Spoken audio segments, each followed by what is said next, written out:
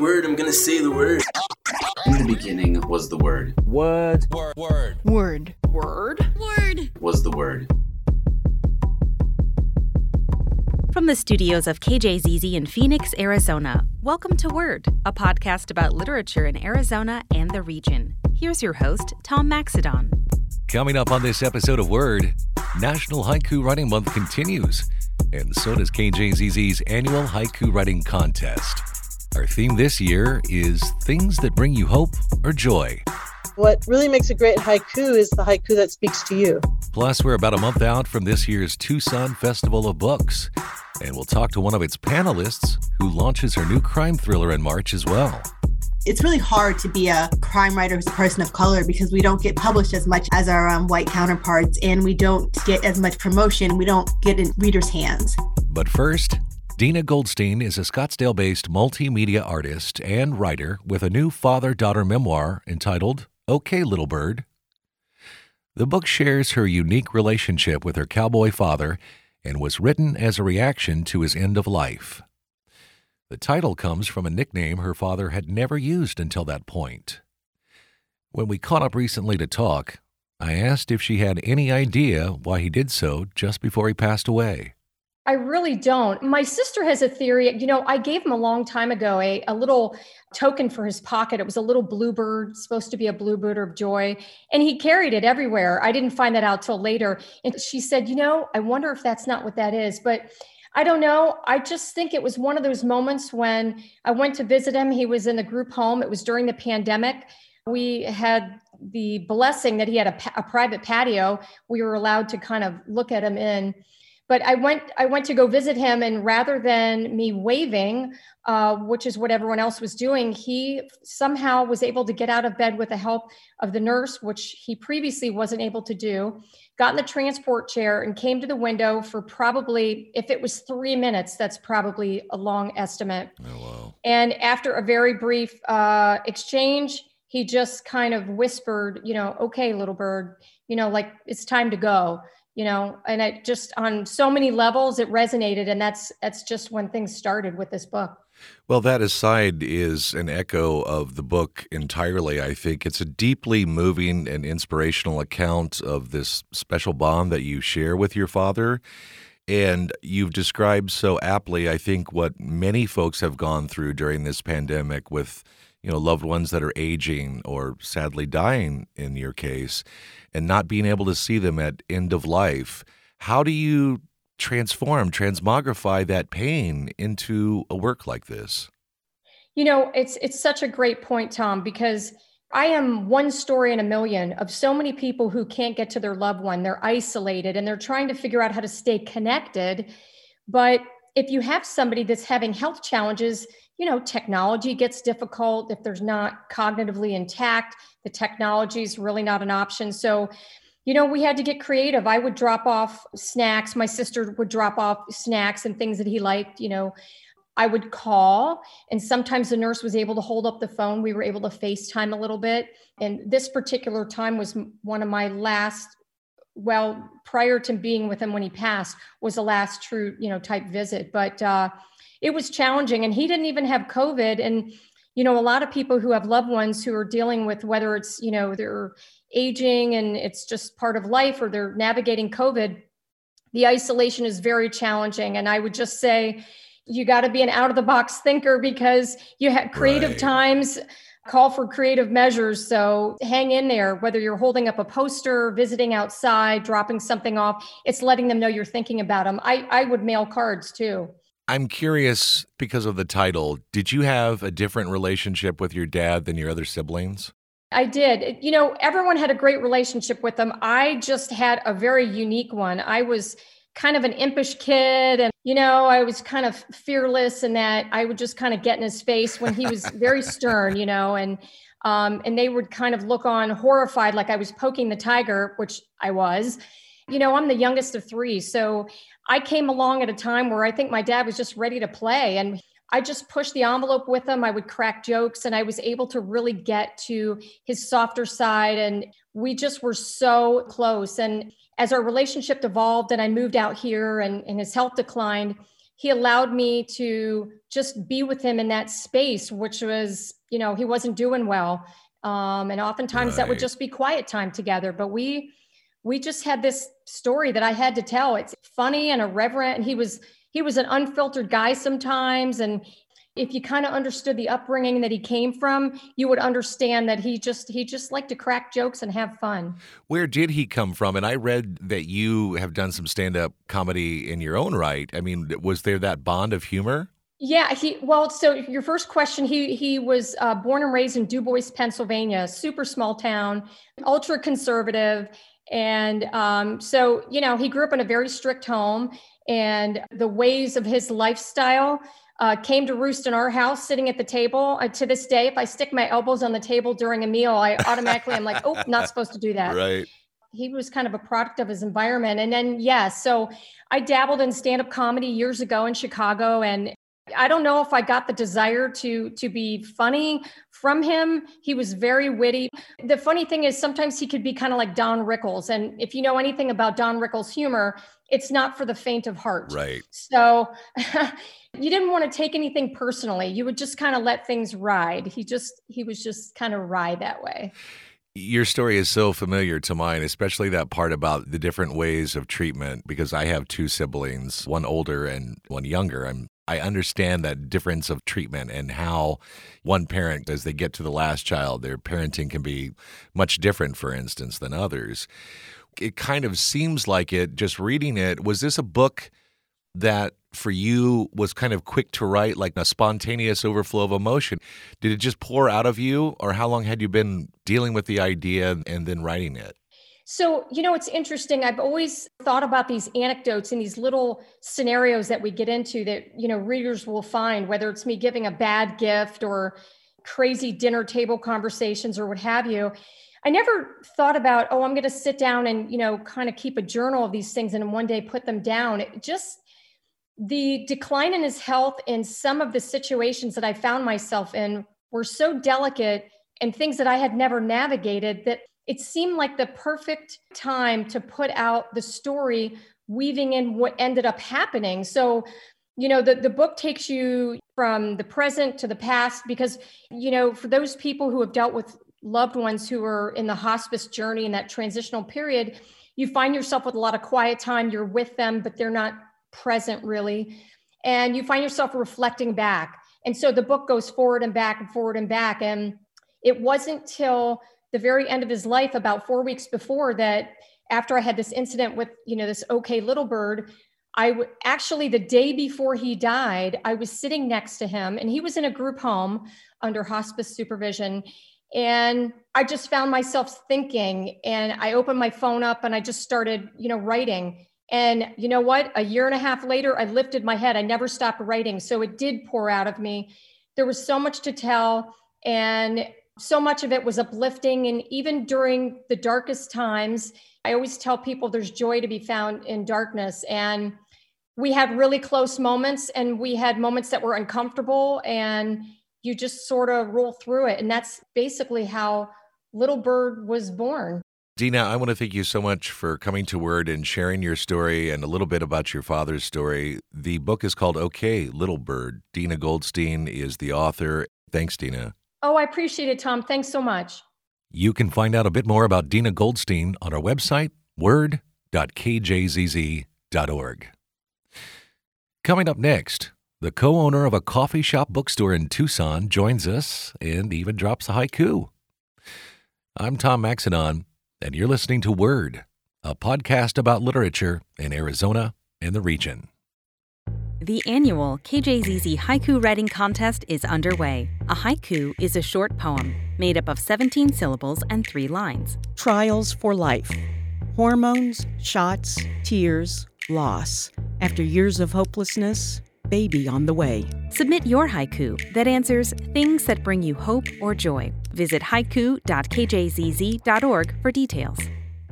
You can get a world-class education without having to leave home. Rio Salado College offers affordable online classes, certificates, and degree programs, award-winning faculty, and flexible scheduling options.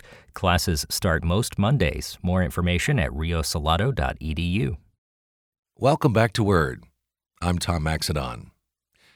Our next guest co-owns Revolutionary Grounds Books and Coffee in Tucson and also dabbles in haiku.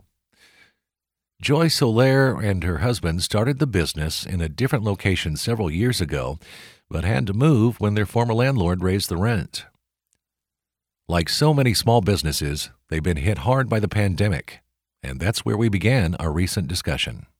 We got moved out of our space. They wanted to put in another coffee shop in 2018, and so we had to move kind of suddenly, and we couldn't find another space for a while.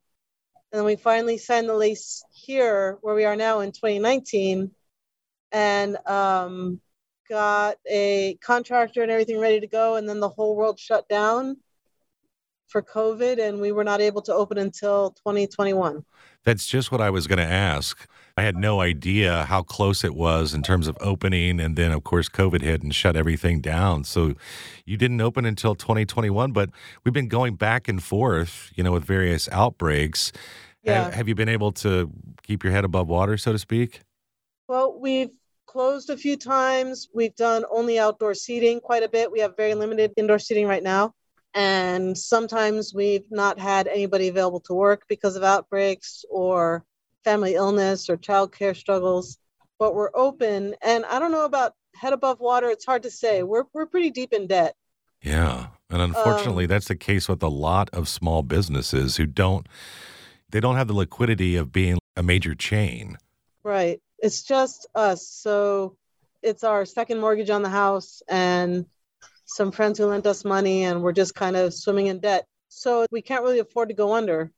Well, for those who are in Tucson listening to this, I can't imagine many of them who listen to this program don't know about Revolutionary Grounds Books and Coffee. But for those folks who maybe only go to Tucson occasionally or who are listening to this podcast from outside of the state and plan a trip here at some point, how would you describe Revolutionary Grounds Books and Coffee, and what types of books do you stock?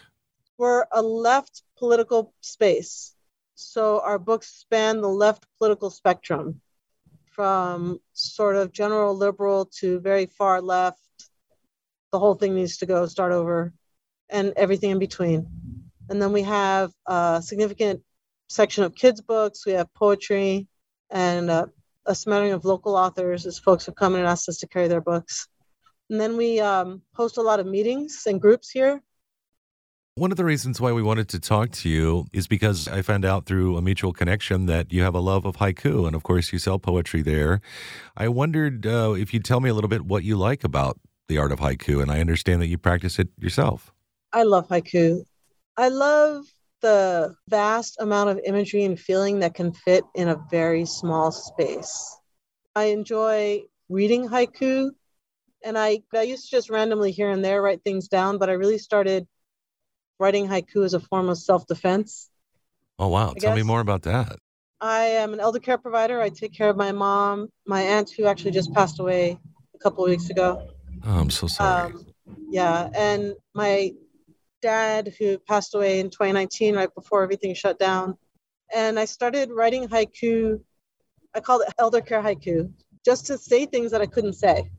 Right. Just to spit out the feelings that I had and get them out of me, so they wouldn't be running around in my head and making me crazy. Do you happen to have a haiku you might share with us? I have many hundreds. I have one that I just wrote. It's called Maggie. It's from my Aunt Maggie, who just passed away, because I found her poetry that she wrote, and I'm going through it with the intention of publishing some of it. And so I wrote this, and I'll read it to you. Your poems leave me bleeding on the page, and I miss you even more. It's such a nice sentiment. And was it a revelation to you to find her poetry? Did you know that she wrote poetry? She's given me many collections of her poetry over the years. And so I had one book that was about she wrote a poem every day for a year, and I had those. But I found another package of maybe a couple hundred poems that she had written that a professor of hers, when she was working on a master's in divinity, had bound up. And one of them was called Reasons Not to Die. Oh, wow. And it actually mentioned me in the poem. You didn't know anything about that, huh? I did not know that one. And then many, many poems that she wrote while my grandmother was suffering from dementia and she would go visit her. And I really felt those as well. Those resonated with me as I cared for my aunt and my mom.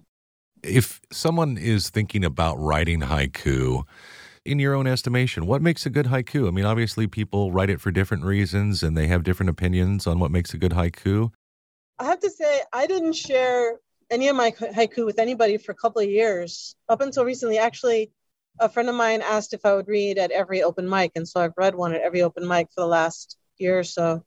But I didn't share them because I thought they weren't any good. I had somebody tell me that you can't write haiku unless it's in Japanese. Right. You can't understand haiku unless you understand whatever. I remember in college I stopped writing poetry because I was told, it's not iambic pentameter, it's just words on a page. Oh, wow. And I think all of that is very untrue. That kind of gatekeeping of poetry doesn't help anybody and isn't true about what poetry is. And so what really makes a great haiku is the haiku that speaks to you. Well said. Joy Soler, who owns Revolutionary Grounds Books and Coffee, I want to thank you so much for coming to Word and talking to our audience, not only about how difficult it is to be a small business owner these days, but just sharing your creativity and a piece of your mind with us. Thanks so much, Joy. Thank you. It's been lovely. I really appreciate it. You can find out a bit more about Joy Soler on our website, word.kjzz.org.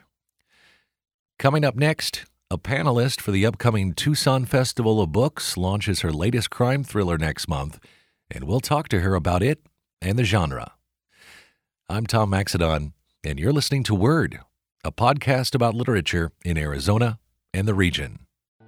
KJZZ is investigating your questions as part of a reporting project called Q&AZ. Like any landmark, the origin of Silly Mountain's name has many different stories. Arizona has probably some of the widest temperature swings. The building materials expand and contract significantly. In addition to durability, concrete block provides homes with more privacy and insulation than competitors. You can ask a question at qaz.kjzz.org.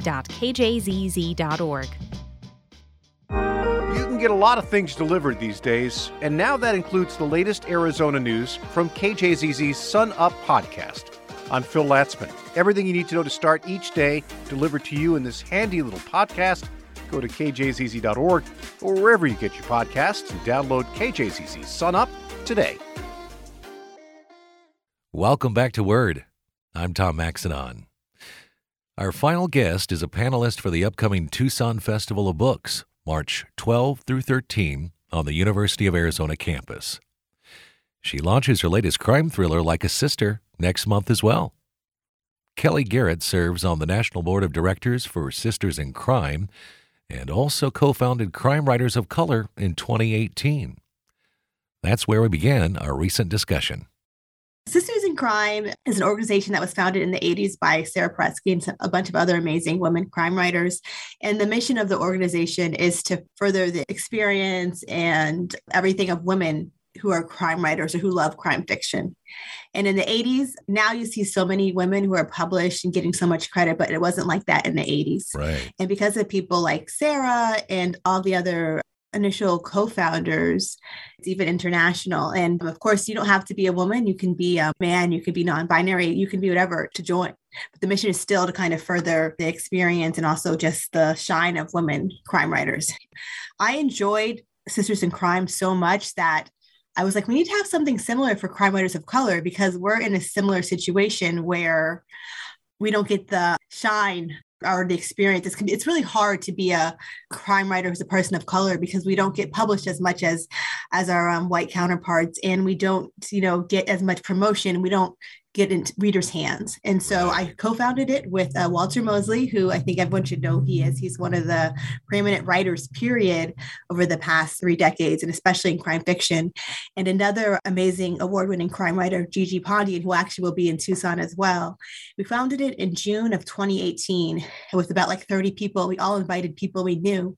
Now we have over 350 members. And it's people like Walter and Naomi Hirahara, who are legends. And then we have people who are like, I think I want to write a crime fiction novel, and everyone's awesome. Welcome. Yeah, they all can come and we're all equal and we celebrate each other and we just discuss the unique challenges of being a person of color writing crime fiction today. Not only writing crime fiction, but just being the topic, the characters and the stories, right? Yeah. What is it that you like about the genre of crime and mystery in the first place? Because you have two previous novels, Hollywood Homicide, your first in 2017, and then a book that was chosen as Best Mystery 2018, and that book was called Hollywood Ending. So Hollywood Homicide actually got named to a bunch of best lists and also got a bunch of major mystery awards. And then Hollywood Ending was nominated, and it was actually on the Today Show. And I think, you know what it is, Tom? I'm just super nosy. And so, and I like, and I think the great thing about crime fiction is that usually at the end, the bad guy gets caught. So there is a happy ending. Of course, they put you through a lot to get to that point and people have to die. But at the end, usually the bad guy gets caught. And there's something just super satisfying that reading a book and knowing I'm going to be taken on this journey, but I know at the end, all will be right in this world because, that's not how real life works. So it's nice to have that kind of that moment. So I think that's why I've always loved it. But on the flip side, I have a very overactive imagination. And so I can't read like really dark crime fiction because I would just never be able to sleep. I can't write it because it takes forever to write a book. And I don't want to be spending a month trying to torture somebody. So I tend to go towards the lighter mysteries, like the cozy amateur detective novels, lighter domestic suspense. And I tend to also write that. So like my series are both really kind of funny beach reads. And then even this new one, which is out in March, even though it's a heavier book and it's not meant to be super funny, it still has a lot of humor and sarcasm in it. I want to talk about that book here in just a sec, but I'm curious because of your prior stint working on the CBS drama Cold Case, writing for television is much different than writing a novel. I mean, first of all, you're writing for the hook for the commercial break in one case, and then just the style is obviously different. What did you have to adjust maybe in kind of like your writing mechanics or just the way that you approach things in terms of moving from that place to where you are now in writing novels?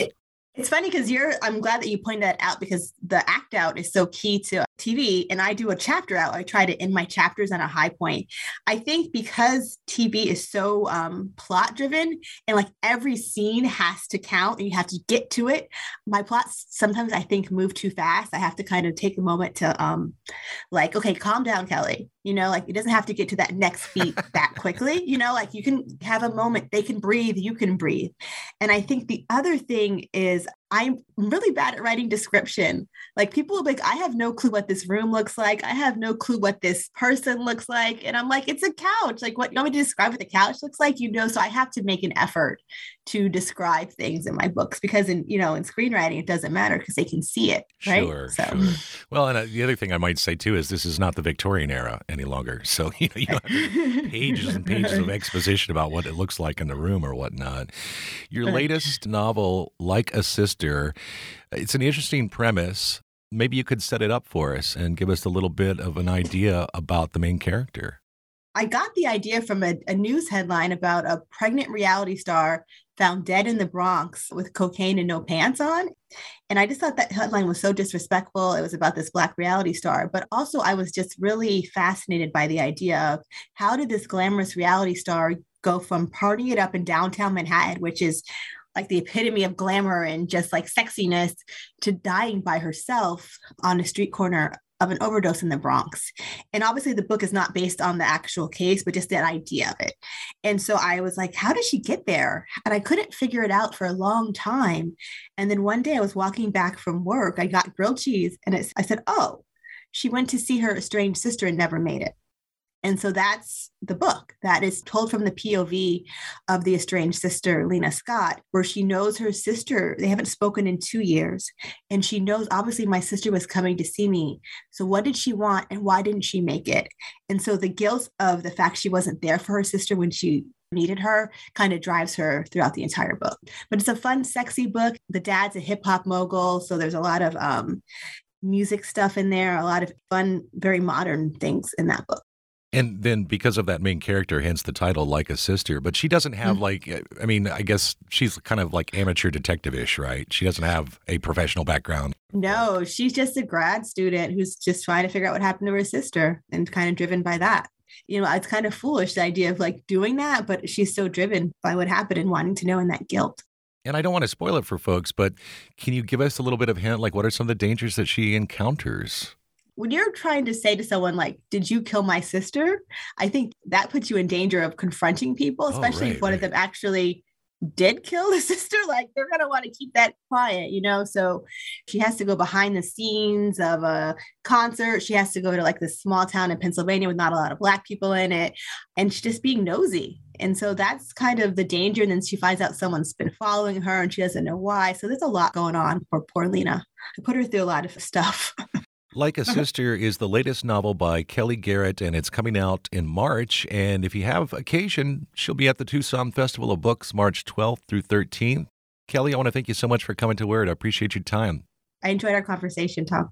You can find out a bit more about Kelly Garrett on our website, word.kjzz.org. While you're there, don't forget to enter KJZZ's annual haiku writing contest, which is open until February 25th at noon. I'm Tom Maxedon, and thanks for listening. Word. Was the word. Thanks for listening to Word, a podcast about literature in Arizona and the region. You can find all episodes online at word.kjzz.org or wherever you get your podcasts.